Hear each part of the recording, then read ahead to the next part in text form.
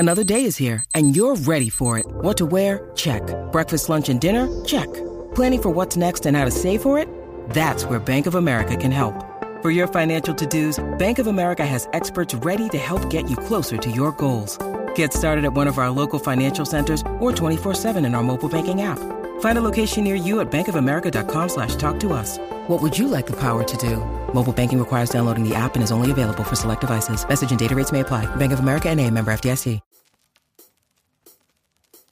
Ladies and gentlemen, boys and girls, and those who don't identify as either, you are listening to Ratchet and Respectable with Demetria L. Lucas. Y'all, you know I changed that flight, right? I am still in Ghana. I've been here since, the 22nd of December? I just will not go home. I love it here. I really do. I know I did a whole episode about the craziness that happens in Ghana, but I also told y'all I'm developing this dysfunctional love affair with this city. It treats me so good some days, and then other days I'm just you don't love me no more? Yesterday I had another top 10 day, which got weird in the middle of the day. So I've been staying at this apartment. I don't know how to describe the layout of the city. So think of Osu as Times Square, and think of East Legon as Brooklyn. So there's no bridge or anything. It's just further up the road, and it's not far. You technically don't even have to take a highway. In good traffic, it's a straight shot, 20 minutes, and it's easy for me to get to the heart of everything with all the restaurants and shops, and then go back up to where I've been staying. And I really wanted to stay in that neighborhood because it has its own set of cute restaurants and cute shops. It's kind of walkable, kind of not, but you can get around anywhere, in an Uber if you don't have a driver, because before I got a driver, that's what I was doing.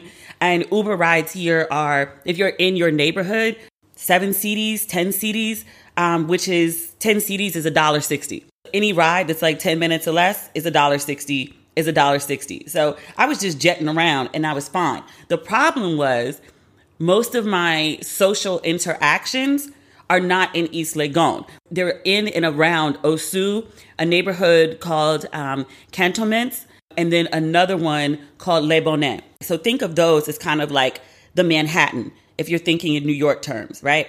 Again, not far, 20 minutes, right? With no traffic.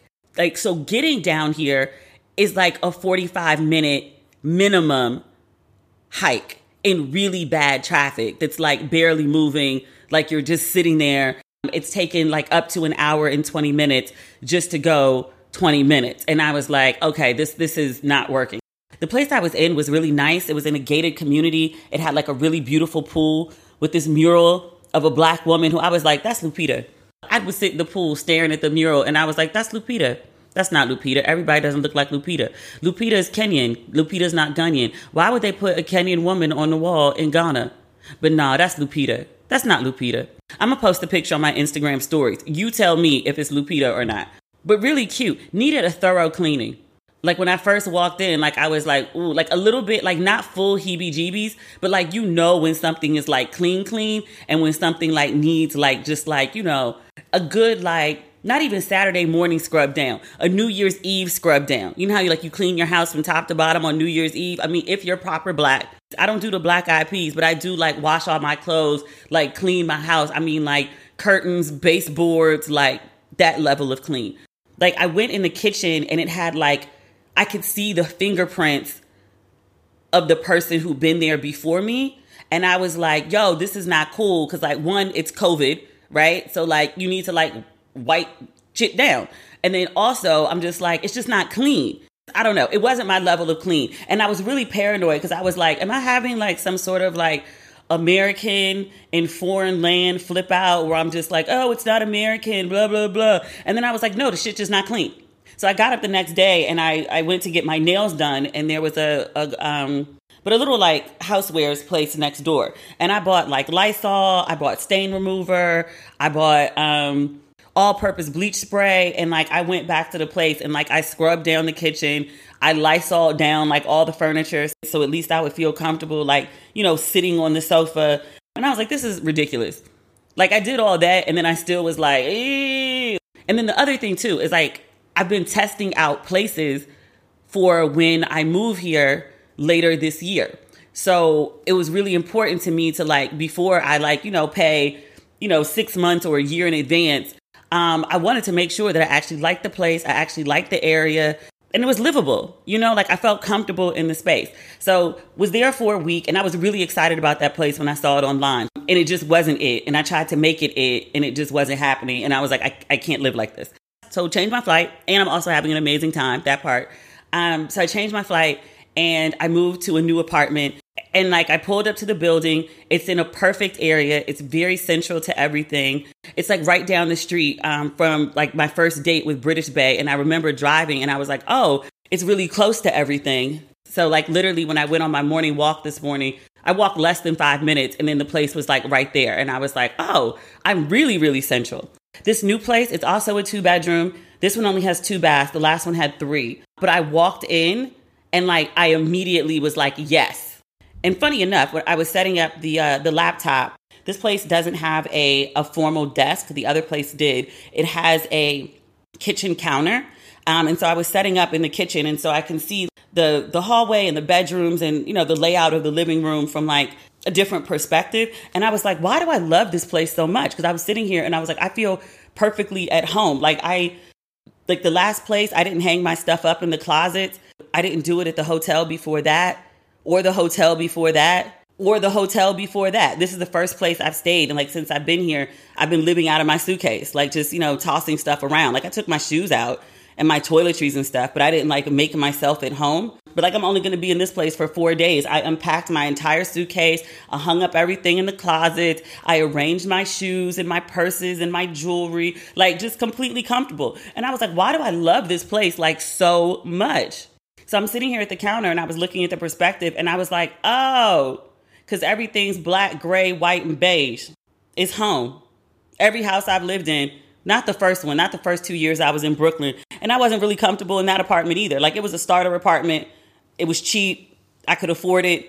And then when I started making just a tiny bit more money, not a lot, but a tiny bit more money, I moved to a better apartment. And then I started, creating my sense of style in my space. But the whole thing is black, white, beige, and gray. Which also, if you pay attention to my, I wear a few more colors now. I went through a whole phase where I wore like neutral colors, black, white, gray, beige, army green. I would do yellow sometimes, yellow, gold, whatever. Sometimes, but most of the time I'm in black. Walking around LA, because I don't have to get dressed up every day, I'm usually in all black. So I was like, oh, it's my whole aesthetic. It's great. It's like living in my head. It's great. I love this place. I'm totally going to book this place. The woman who owns it is a black woman, which you might be like, well, yeah, because you're in Ghana. No, it's a lot of white people that own property out here. A lot of white people, British and American, and a lot of Lebanese, especially in this neighborhood. Not so much the Lebanese, but the white. The U.S. Embassy is not so far away, like 5 minutes driving. And then I think the British Embassy is somewhere around here. Like all the embassies usually are close together. It's not like a ton of white people walking around. But like last night, I went to 2 different restaurants. And one of them, it was like more white people than black people. And I was like, where am I? Am I back in LA? Am I dreaming?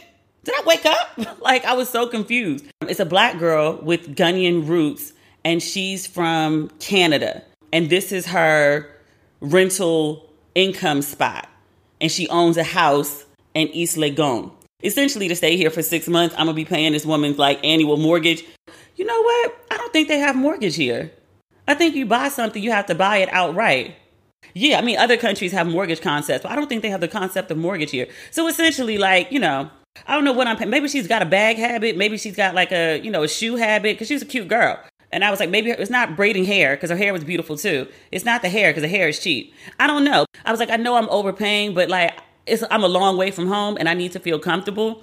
And like going out into the world, experiencing new cultures and all the, adversity and frustration and learning curves and all of that. Like, that's what I signed up for when I like leave my house. But in the house, I need to feel comfortably American. So I'm funding whatever habit that she has. Maybe she has a travel habit. Maybe I'm funding her travel, which I'm fine with. Live, black girl, live. Because I'm trying to. So yesterday, that was the whole point of this. So yesterday I moved from one apartment that was okay to an apartment that is just like magical, mystical, wonderful, great. I'm really, really happy here. And I was supposed to go to a film premiere. There's a documentary that just came out, When Women Speak. If you do hashtag When Women Speak on Instagram or Twitter, it'll come up. But it's a documentary about feminism, organizing and feminism, equality. And they interview like some huge, well-known feminists from the continent. And I watched the trailer and the women weren't identified in the trailer. And I felt so damn ignorant because I was like, I don't know who these women are.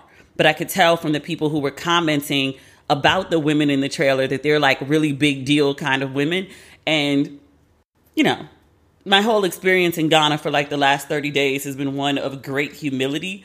Because, you know, like I have this podcast and I've been a blogger and a writer and an author and like public speaker and like CNN and MSNBC and Good Morning America. And I'm considered someone who is in the States very tapped in to the culture, maybe sometimes considered a couple steps ahead where people are, you know, looking to me to be like, you know, what are people doing, thinking, talking about, like, you know, what should we be interested in? What's next? And when I come here, I'm just clueless. Like, I don't know shit. And so trying to know shit, trying to figure out shit is just one of like constant exploration. So my friend invited me to this movie screening and she told me that she was invited by the director. So I was like, oh, yes, I would love to go because I wanted to, you know, connect with her. And then I wanted to see this film because, you know, feminism, you know, I'm a feminist, feminist lips, ratchet hips. The shirts are coming. I told you about the typo. It's being fixed. So, and I wanted to meet like, you know, whoever was also going to be in attendance at this thing. This would be a nice group of people that I may have things in common with, who also I may want to interview for, you know, whatever I'm working on, but like just a good group of people to meet. So first I asked my friend, I was like, okay, so you said the movie premiere starts at 4:30, which is new for me. You know, back home, a movie premiere wouldn't be until at least 7. 4:30. Okay, okay, yes, problem. Because the movie premiere is back in the direction of where I was just staying. And I just told you how like traffic is abysmal. Like to get from my old place to my new place should have taken 20 minutes and it took an hour and 10, which is, you know, 10 minutes faster than it's taken at the worst. So I was like, shit, I got to get back in this traffic again. So I asked her, I was like, so you said it started at 4:30. I was like, you know, there's CP time is different than Ghana time. So like, what time does this thing actually start? And so she was like, girl, it's always a crapshoot. She was like, I can guarantee you it won't start at 4:30, but I don't know if it's going to start at 5, 5:30 or 6. So she was like, I'm going to get there at 5. So I was like, all right, aiming for 5.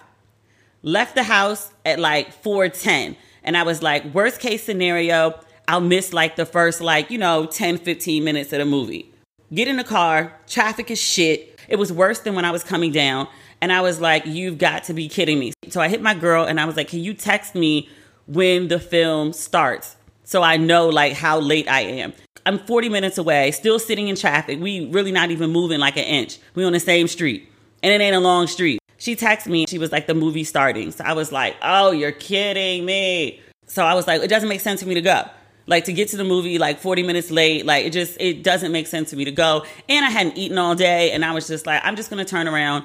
Oh, by the way, I was not with my driver. I let my driver go. I had my driver pick me up because I had suitcases and such. And then I was like, oh, you're good. Like I should be fine to like Uber up because my friend lives back down this way. I can catch a ride with her on the way back. So I tell the driver before I change the restaurant and I was like, hey, can you just like take me essentially like back to where we came from? And I'm just going to like go to dinner because like I can't make, you know, my appointment. And he was like, oh, no, madame. Excuse me? He was like, no, like I only picked you up because like I live out this way, like right past where you're going. And so like I was picking you up because like I'm headed home. So like, no, I can't turn around because if I turn around, then I have to like sit in this traffic again. So like, no, madame.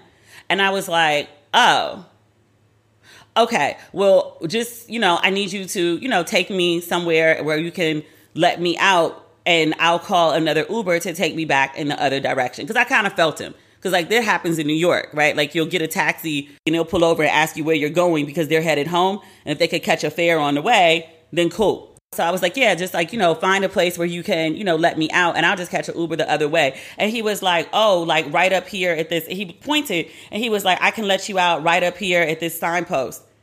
He meant like a billboard on the side of the road. And I was like, the signpost? Like, no, you're not going to let me out on the side of the road. Like, you have to take me to like a restaurant, a mall, like somewhere I'm safe and can like get another cab. Like, not at the fucking signpost. What? The funny thing is, right before it happened, I was like, I haven't had any stresses today. Like, today has gone so swimmingly well. And I was like, that never happens in Ghana. Like, there's always a left to be had. Always a left to be had. I was like, no. Like, what else is nearby? And he was like, oh, Marina Mall. And he was like, there's restaurants and blah, blah, blah.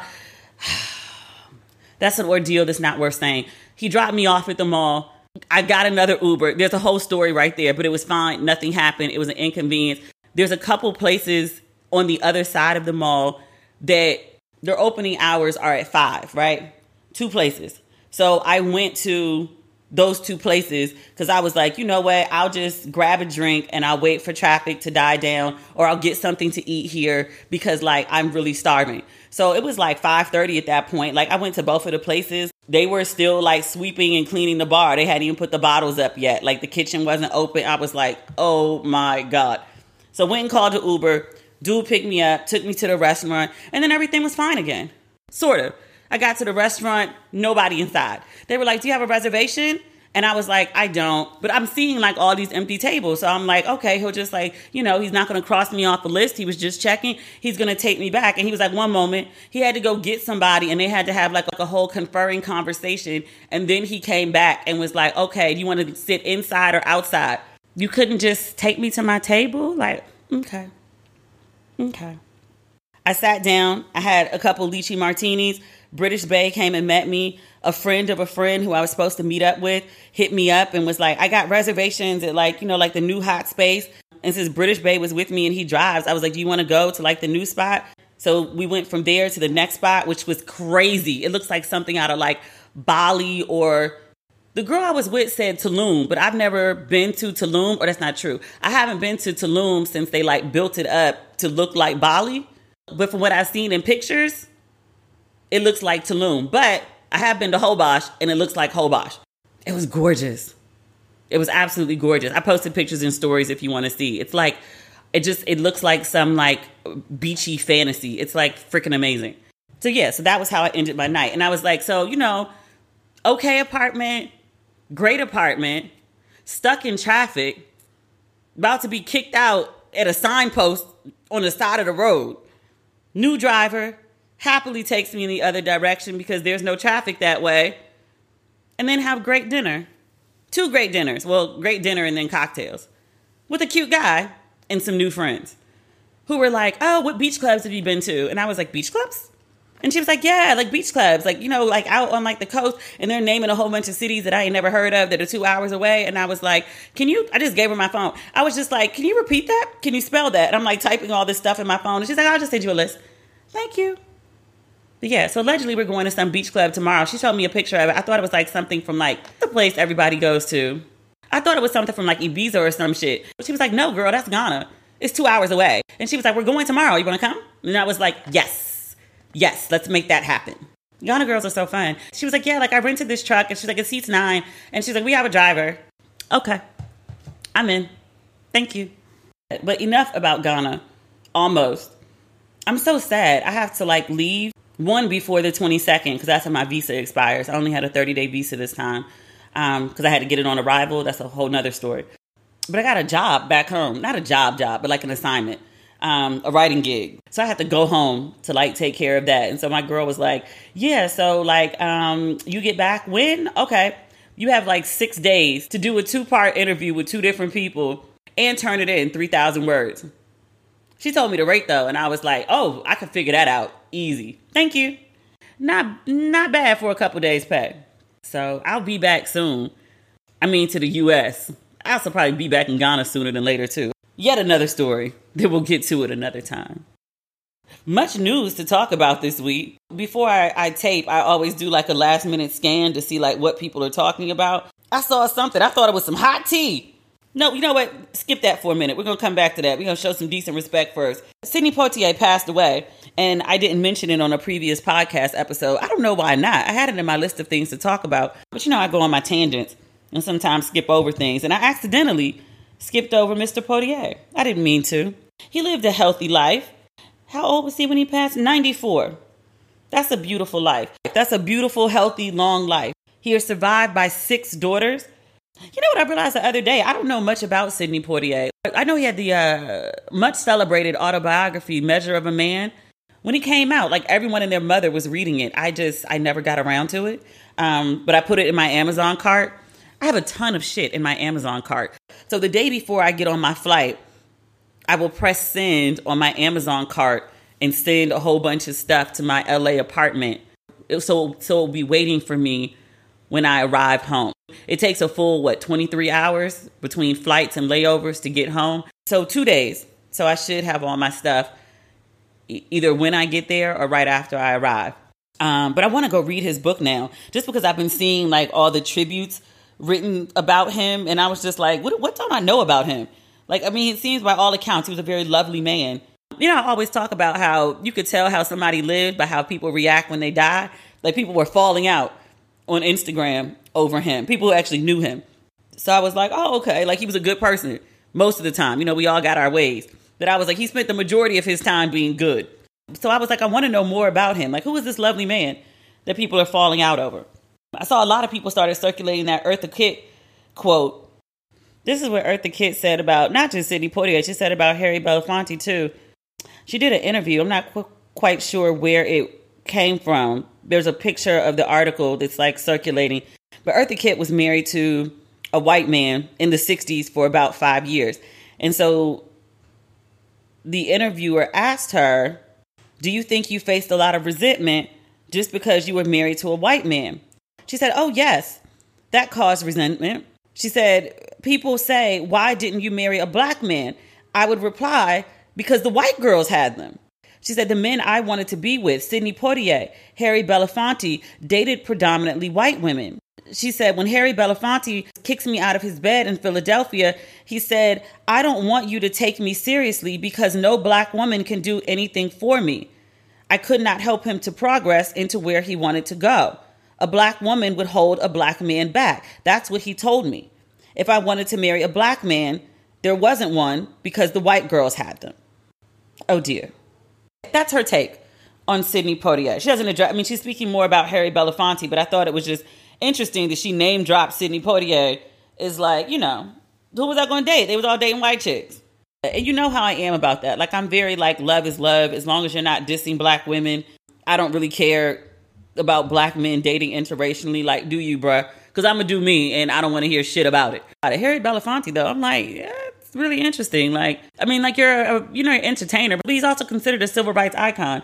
And I just think it's interesting that, like, you're very, you're very power to the people, i.e. black power to black people, but you don't date black women? Moving along. Conversation's not about Harry Belafonte. But rest in peace to Sidney Poitier.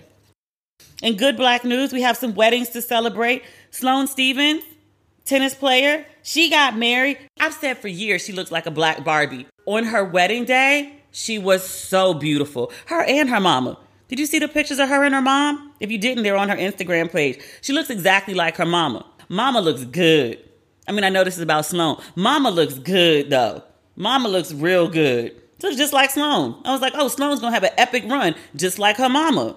But congratulations to Sloane Stephens on her nuptials. And also Danielle Brooks. I thought Danielle Brooks was already married. We've been seeing, these professional images of she and her now husband. We've been seeing those pictures for months. Like, they did, I don't know how many photo shoots they did. They look good as fucking all of them. I'm not complaining. They both very brown people. The lighting director did an amazing job. Whoever did the styling, Danielle has never looked better. I'm going to give her credit. Because when we got introduced to Danielle Brooks, she was playing an inmate. So her hair usually looked, she was in prison. Even when it was done, it wasn't done. It looked like, jail braids. But when sis is not in character, sis be done. And she been showing out with these Again, I thought they was already married and just, was pulling like a Niecy and Jessica and was just, like to be seen and like to take a lot of pictures or something. They was traveling and taking pictures. I was like, that wasn't just a one-day photo shoot. Y'all did shoots. Many. Multiple plurals. But she just got married. Her dress was amazing. She was amazing. Let me just speak about her as a whole. Looked fucking amazing. And then the dress was like super amazing. And she's a brown girl. And so she had like, there was some sheer in the dress and they got the sheer right. Like, you know how like black girls, when we buy like something that has like sheer, like the color is never like, I'm saying sheer, but like sheer is in like nude. The nude is never right. The nude was right. It'd be the little things. It'd be the littlest things. She looked amazing. I'm so happy for her. And let me just also say this too. Folks needed to see, for her and Sloan, folks really needed to see some brown girls get married.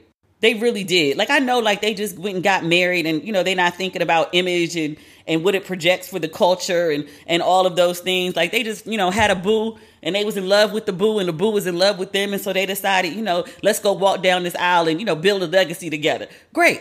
But their images are bigger than what they are. I don't know if they know that, but their images are bigger than what they are. Just seeing two like brown girls, Danielle especially, because she's like a plush girl. If you sit on the internet too long and listen to the cult leader and his minions talk about who's a 0 and who's a 10 and who's worthy of marriage and what makes a woman worthy of marriage, to see two women, beautifully brown women, both with great careers who are flourishing, and to see them besides men who clearly find them worthy of love and affection and of building a life with, right? Not just like sex partners or, and not talking crazy like submission, split coffee, 50-50 dates type shit. Like, but to see them being loved on and to see them cherished and to see like, the photos of the men so visibly into them and taking them on as life partners, building union and family with them. Like it sends a message, and it was very powerful for me to see. And I was like, oh my God, I love love. I'm so sappy. I try not to be it, but I be so sappy sometimes. I can't help it. I'm a hopeful romantic. Leave me alone. Some woman wrote the other day, totally unrelated to me, and she tagged me in a comment, but somebody was like, y'all feminists be talking that shit until y'all fuck around and find love. It's like, all of a sudden y'all find with like submission and catering and fixing plates. And I was like, I ain't said nothing about submission. I ain't said nothing about catering. And I've always said that I would like fix a plate if I felt like fixing a plate. You can't demand I fix a plate. I also don't necessarily have an issue with submission if we are mutually submitting. I was like, I'll submit to you if you're also submitting to me, and then you're also submitting to God, and you have a frequent and fruitful, fulfilling relationship with the Lord. Then we can have a conversation about like, actual submitting. I'd be damned if I'm sitting up in a house with my name on the fucking lease or mortgage, talking about somebody else's leading. Get the fuck out of here. You lead with what you good at, I'll lead with what I'm good at. Then we good. We have some not so good news. I don't want to talk about this. It makes me sad. Lisa Bonet and Jason Momoa are splitting. I don't usually get wrapped up in celebrity couples. Michelle and Barack, I'm wrapped up in them. I'd be devastated if they got divorced. Let's move on, because I don't even want to speak on that. I don't want to talk about that. But I got wrapped up in Jason Momoa and Lisa Bonet. Like, he love that woman. And she loved him. But he was like, I had a crush on her. I had her posters on my wall. He would give interviews and be like, she is my dream woman. He was like, anything is possible because, like, I married Lisa Bonet. Like, me, little old me. And I was like, you're not little old you. And, like, bruh, like, look at you. Look at your big, wide, fine. Is he Samoan? But they announced that they are going their separate ways. People said they were splitting after 5 years, but they've actually been in a relationship for more like 15, 16. They were in it for a minute. Like, were in it, had 2 kids, and then chilled some more and was like, okay, now we're going to get married. They're a little earthy. They're a little different, which is nothing wrong with it. That's how they like to be. And it worked for them for 15 years. They had such a good vibe together.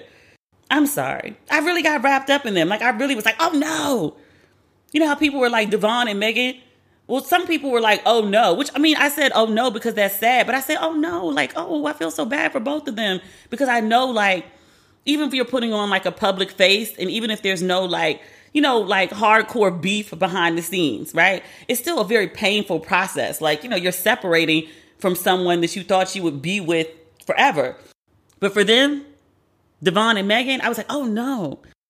For Lisa and Jason, I was like, oh no. Like wailed, like let out a wail. I was like, I knew I was attached, but I didn't know I was that attached. I used to have a picture. There's a really famous picture of them.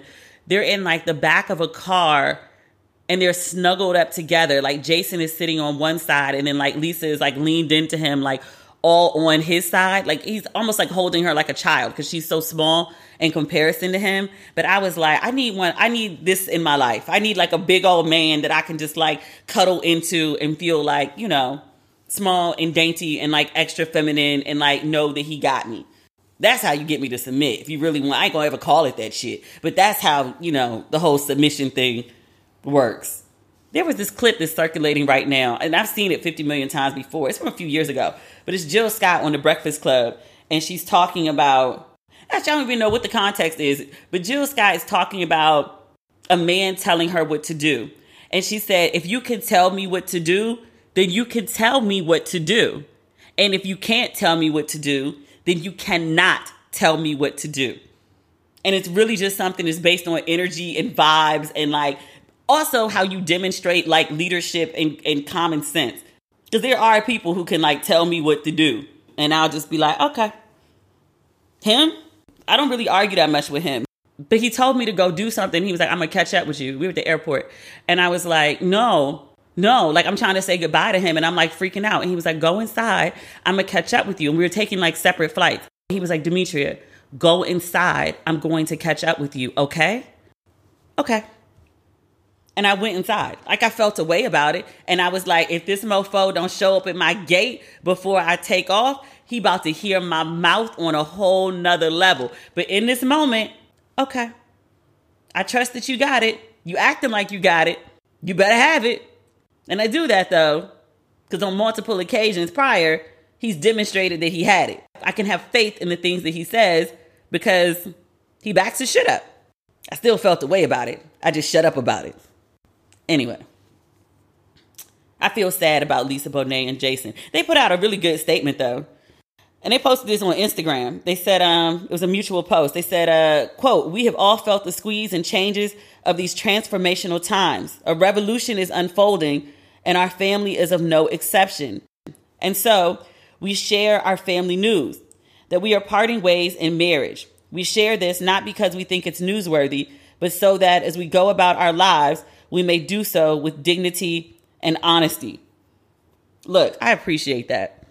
I have a couple friends. I know some people who have gone through separations or divorces. And it's embarrassing because you feel like you failed at life, not just in marriage, but you feel like you just failed at life because, your finances, your emotions, your home, your housing, like your life is like falling apart as you're like, dividing it up. So you feel like you've just failed. And it's embarrassing. Like, you don't want to like go announce to people that like, yeah, like, you came to my wedding and, I was with this person forever and you met them and, now the shit's not working. Or God forbid, like, one of you did some stupid shit and now the other person's leaving you over it. Like everyone's eventually going to hear about this dumb shit you did that, made your partner go file for divorce on you and leave.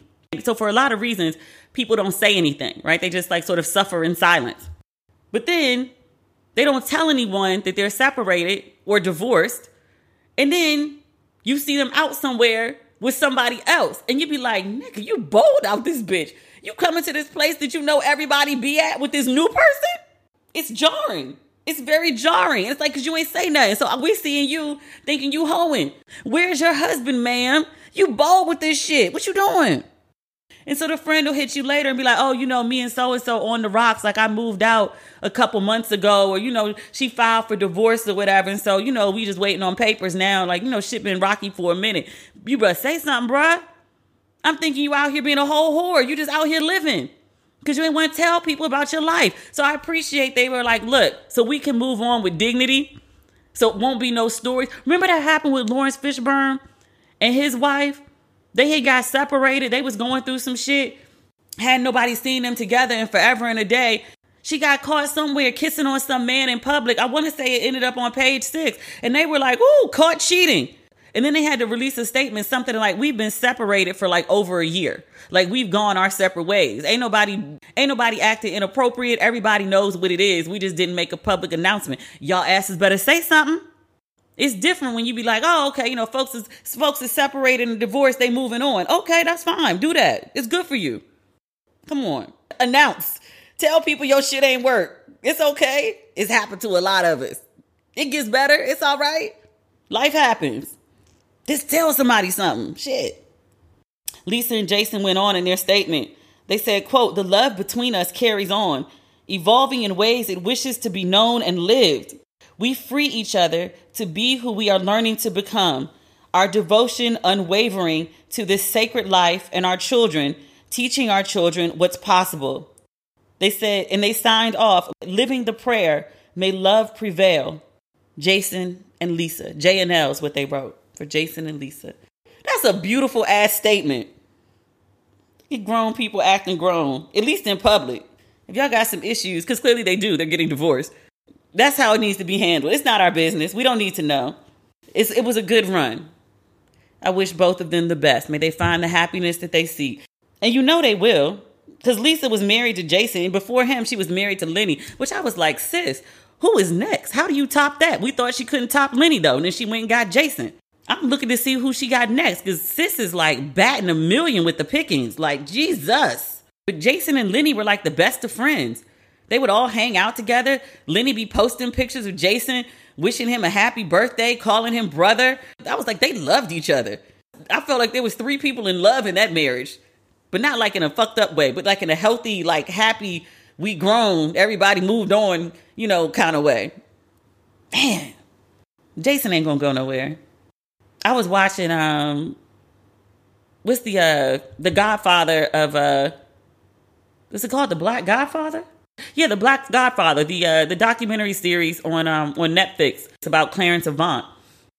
You know what? I'm mixing up documentaries because in his documentary, Quincy Jones was in the documentary, but there was something that came up in that documentary, but it's not this. I'm mixing them up. I'm thinking of Quincy Jones' advice to Will Smith. So when Will Smith was getting a divorce from his first wife, they weren't married that long, but they had a child together and he made a shit ton of money while he was married to her. So marital property, they lived in California. So half, essentially. So half. And he called Quincy Jones and was like, what do I do? What do I do? Like, she's trying to take half. And Quincy was like, give her fucking half. Like, give her fucking half. You're going to remake that like the next year. You fighting over money that you're not going to even miss. Give her half so she can go on her way and you can go on yours without a long out divorce battle, and then go remake the money next year. And he was like, either way, he was like, you're going to see this woman every Christmas for the rest of your life because you got a kid together. And then Will went on to say, and he was like, yeah, so like, you know, that happened when I want to say his son was like 3. And he was like, yeah, I've spent every Christmas with her in some capacity for like, you know, all them years later. So I think with Lisa and Jason, like, you know, they going to go their separate ways. But just how Lenny ain't never really go nowhere. Lenny was always there because of Zoe. And he became best friends with like Jason. Jason ain't going nowhere. He going to be best friend. He going to have to be best friends with the new dude. Him and Lenny going to have to be best friends with the new dude because that's how they like to roll, which is healthy, which is very healthy. So, I don't like to hear of divorce just because I know people are going through so much, even if it's like, you know, the best thing in the long run, but just in the moment, it's just so terrible. What else is on our list? Do we have anything happier to talk about? Not really. Let's talk about something stupid. You been following this Drake condom story? This is so dumb. So this woman, I don't know who she is. I don't care. Some Instagram chick. She and Drake met in DMs. They decided to meet up and have the sex. In her retelling of the story, she was like, you know, Drake was, you know, very, I don't know if she used the word overboard. She was like, it was very clear he wanted to make sure that this was consensual sex. And she was like, I was fine with that. Had consensual sex, safe sex with a condom. This is this woman telling the story. She says he came, he went into the bathroom to take the condom off, and apparently he threw it in the trash can. And I was like, he didn't flush it down the toilet? Huh? Okay. But he took the condom off and put it in the trash can. she went in the bathroom. And again, this is her version of the story. She said she went in the bathroom after him, fished the condom out of the trash, and then tried to take the contents of such and insert it into her vagina. She said she inserted it and her vagina began to burn.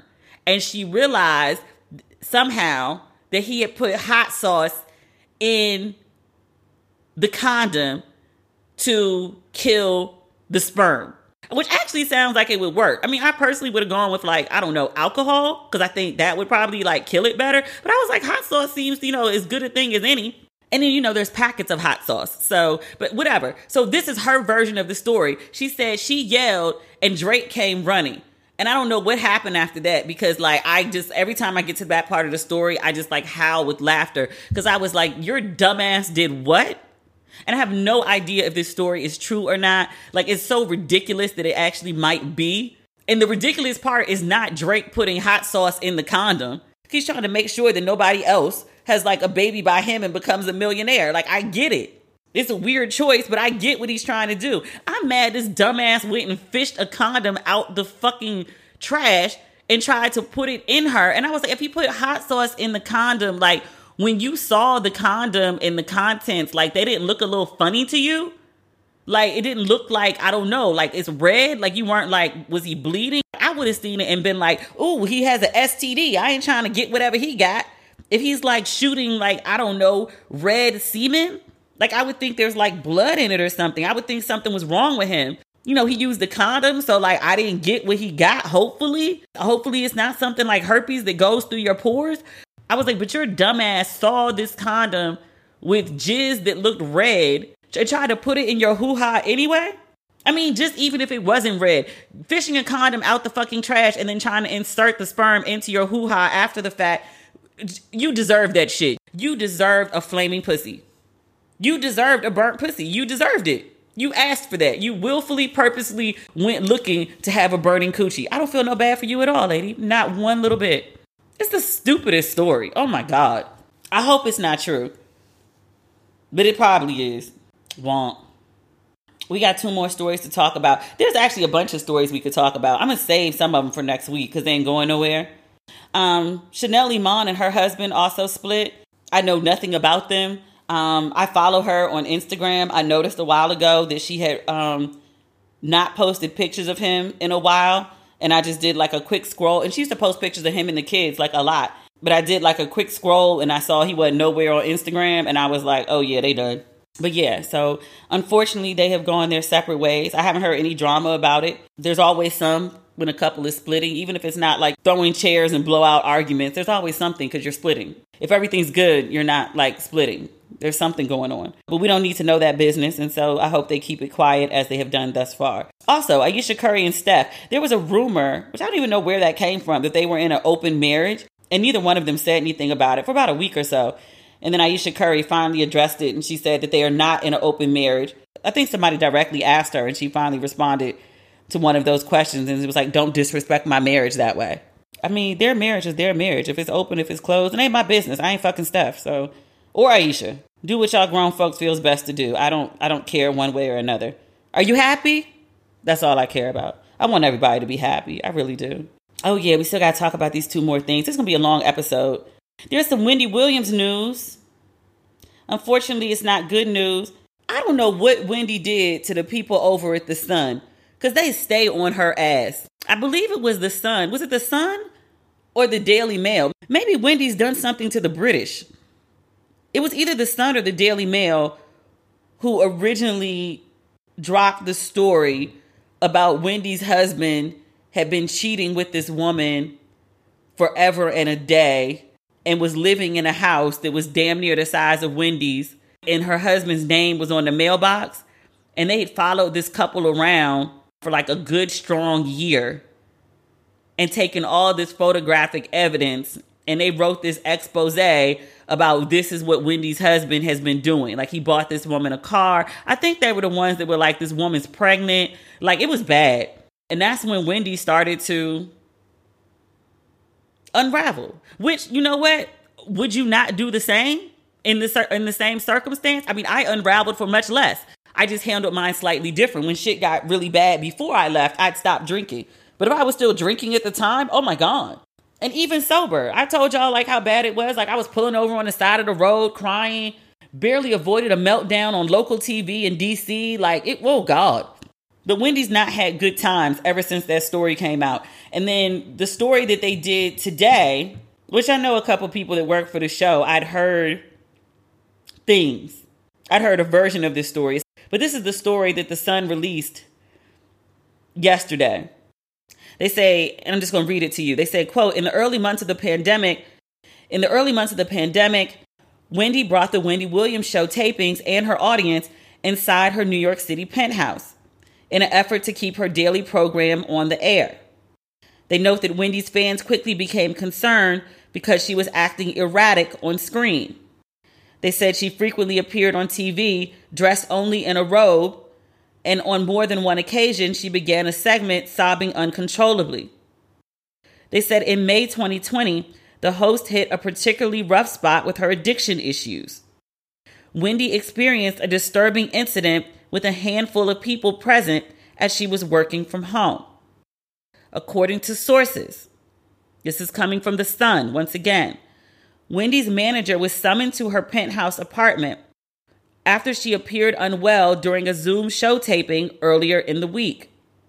Her manager and a small group of confidants arrived to the host home to lend support to the struggling talk show queen. According to multiple sources, Wendy stripped naked in her room and was touching herself in a sexual manner while shouting vulgar comments.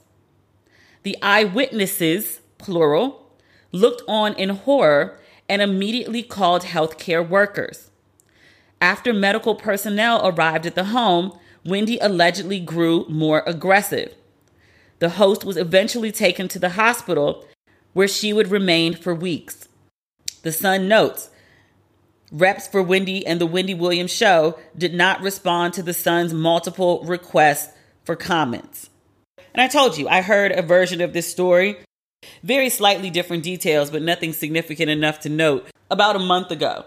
I'm not a gossip blogger. I don't tell everything that I hear, and I hear a lot of shit. I imagine some folks hear a lot of shit about me. Thanks for not blasting me. I may be returning the favor. But if something's posted in a legitimate site, I feel it's fair to talk about.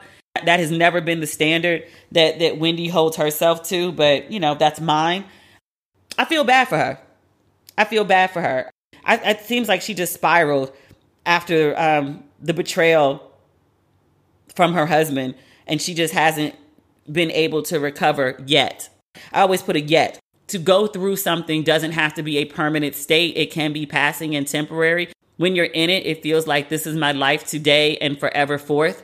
Or even people sometimes hear about things and they think because you hear somebody's going through a bad state, then that's just their permanent state. I like to think about the Spanish language. There's an está, which is temporary, and there's an es, which is permanent. When you ask people how they're feeling, they answer you with estoy because it's a temporary state. Whatever is going on with Wendy, it can be temporary. She can be helped, at least the emotional part of it. And I hope she gets the help that she needs. Because what they're describing is erratic behavior, like the crying and all that stuff, but also like stripping naked and like masturbating. That's some out of your mind shit. Like you're high, you're on drugs, you're in some altered emotional state. I can't see Wendy doing that like in a sane space. That strikes me very heavily as like I'm going through some shit and I've literally just like I'm out of my mind. No jokes, no shame. I hope she gets the help that she needs. I hope the coworkers get the help that they need, because that's a lot. Last but not least, and this is not tea, this is very tepid tea. When I read it on Instagram, it was presented as breaking news. Like this wild thing had happened. This is from the Baltimore Sun. It said a federal grand jury has indicted Baltimore State's attorney Marilyn J. Mosby on federal charges that she made false statements on loan applications, court records show. The indictment charges Mosby with 4 counts. Read the latest on BaltimoreSun.com. I was like, oh no, not the Marilyn, no. I root for black women. She's a black woman as the state's attorney. She's young. She and her husband are real cute. I was like, oh no. We were rooting for you. We are rooting for you. I said, no. I do not like to hear this. I don't know her. I think I may have met her once in passing at a TV One event in DC. And when I was introduced to her, I'd be real 110% honest with you. I didn't know who she was. I knew who Marilyn Mosby was. I knew what she looked like. But she does this thing that a lot of like corporate black women do or political black women do is they play down their looks. There's an idea that you can't be corporate and sexy or corporate and too beautiful because people don't take you seriously if you're too pretty or even too feminine. So in her public facing role, she doesn't always wear like, and not to say that she looks bad in any way, but she doesn't wear things that are, I would say, the most flattering during her work stuff, right? But when you see her out and about, I met her at this event and I figured out who she was after, and I've seen her at other events after that, when she's in like her private life, right? She's beautiful. Like she's gorgeous, like drop dead gorgeous. I met her and thought she was like, I sound so bad. Somebody gonna go tell her this, and I want to say this. I mean it in no ways disrespectful. I thought she was somebody's trophy wife. That's how gorgeous she is. And I don't mean that in any way that she looked like a bimbo or she was like scantily clad or anything like that. Like she looked beautiful. She looked classy. Hair done, nails done, dress was gorgeous, body was popping. Like she looked beautiful. And I was like, oh, like who is this woman? Like she's gorgeous. Like I was like, and she looked like a woman of leisure, a relaxed woman who was well taken care of. And I was like, who is this woman? And how can I be about this life? But I really honestly didn't recognize her. And then afterward, my friend was like, they were like, oh, you know who that was? And I was like, that's her? I had no idea. She's gorgeous, gorgeous woman. That has nothing to do with anything. I'm just telling you a little something that I know. But I read this story and I was like, oh no, not the Maryland, no. Then I went to click on it and I was like, girl, federal charges. Girl. I was very upset. I went to read this damn story. Y'all. I read this story thinking it was going to be some piping hot tea, tepid tea, triple pour of tea. So on Instagram, the Baltimore Sun made this sound like, federal charges. In the headline, Baltimore State's attorney, Marilyn Mosby, indicted on federal charges. She lied on financial transaction to buy homes in Florida. I was reading this shit and I was like, is this illegal? Because I feel like this is what a lot of people do in order to buy property. They said a federal grand jury has indicted Baltimore's top prosecutor on charges of perjury and making false statements with a series of financial transactions that helped her buy a condo on Florida's Gulf Coast and another property near Orlando, Florida. Sounds bad.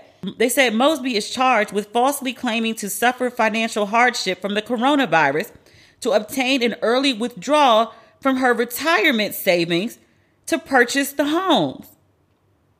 So she ain't steal no money. She said she had financial hardship so she could get her own money out of her retirement savings so she could purchase some houses? That's illegal? She can't access her own money? It's her money. Her retirement. What's the problem? It said federal prosecutors allege she lied on a mortgage loan application by hiding an outstanding federal tax debt. They also accuse her of entering into an agreement to rent out a home that she bought in Kissimmee near Disney World.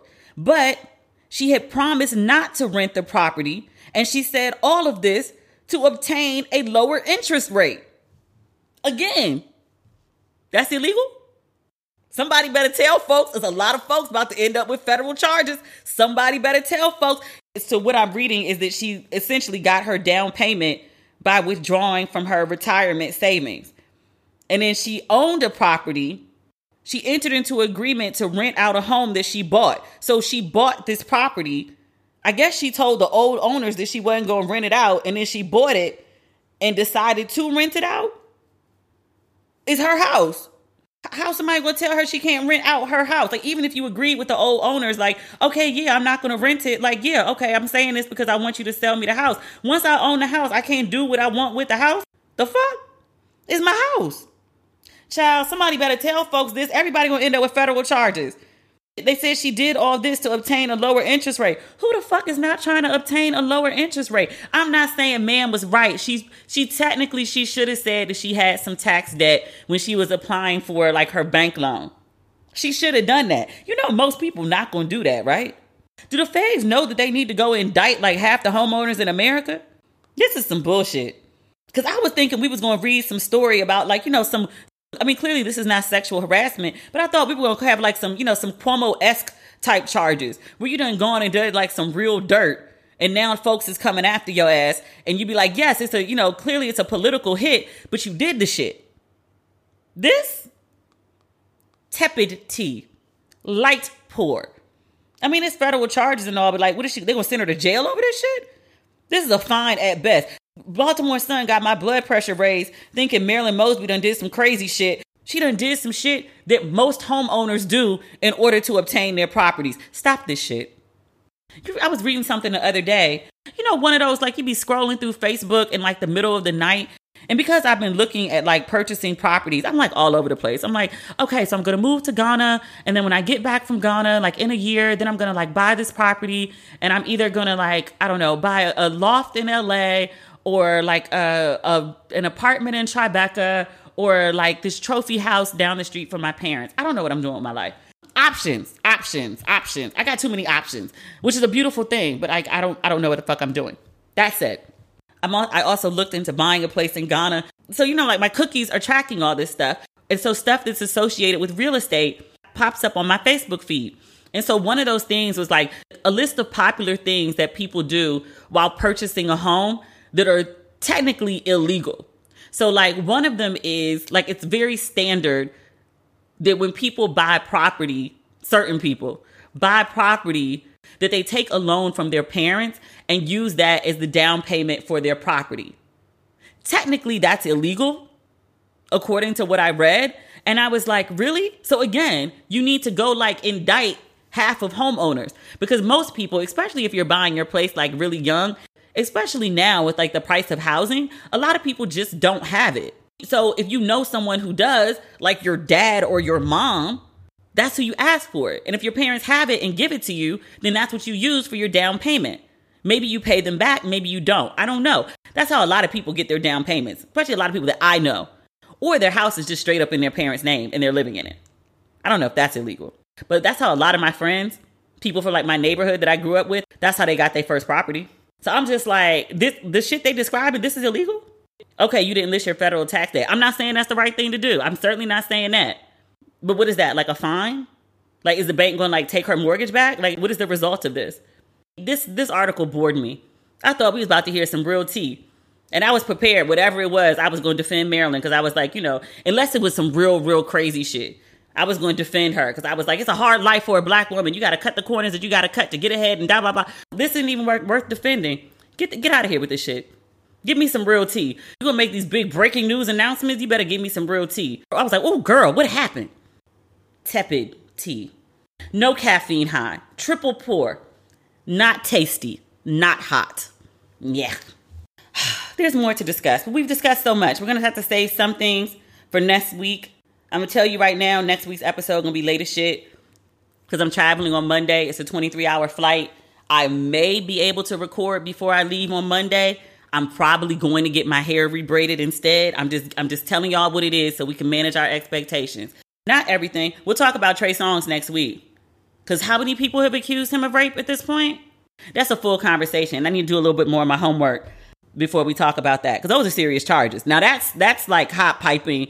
Calling it tea when we're talking about assault is not right. But that's some shit that needs to be on the front page. How many people have accused you of rape? He denies it. I think that's important to say. But yeah. So we'll save that for next week. You know what I'm about to say. If you have not picked up your Ratchet and Respectable merchandise, please do so on DemetriaLLucas.com. The pink is gone. I think there's still green t-shirts left, just with Ratchet and Respectable on them. I think most of the logo stuff is gone. There might be large logo shirts. People keep asking me for those. And I was like, can y'all like check the website, please? I'm not trying to be funny. Just like check the website. Because people just assume everything's sold out. And I'm like, everything's not sold out. Like I brought enough merch to last for the season. Check the website. Not everything, but we'll talk again next week. Have an awesome weekend. Wish me traveling mercies, because I got to get my ass back to the United States. And the far side of the United States, like the West Coast. And ain't no direct flight. Layover in Amsterdam. All right. Talk next week, y'all. Okay. Bye.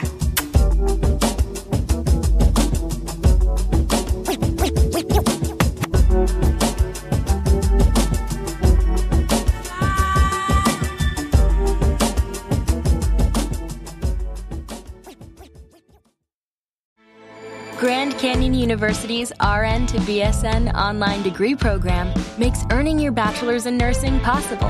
Balance online coursework with local in-person clinicals to position yourself for potential leadership opportunities in the time you have from wherever you are, leaving room for what matters. Achieve your goals with your personalized plan and team behind you.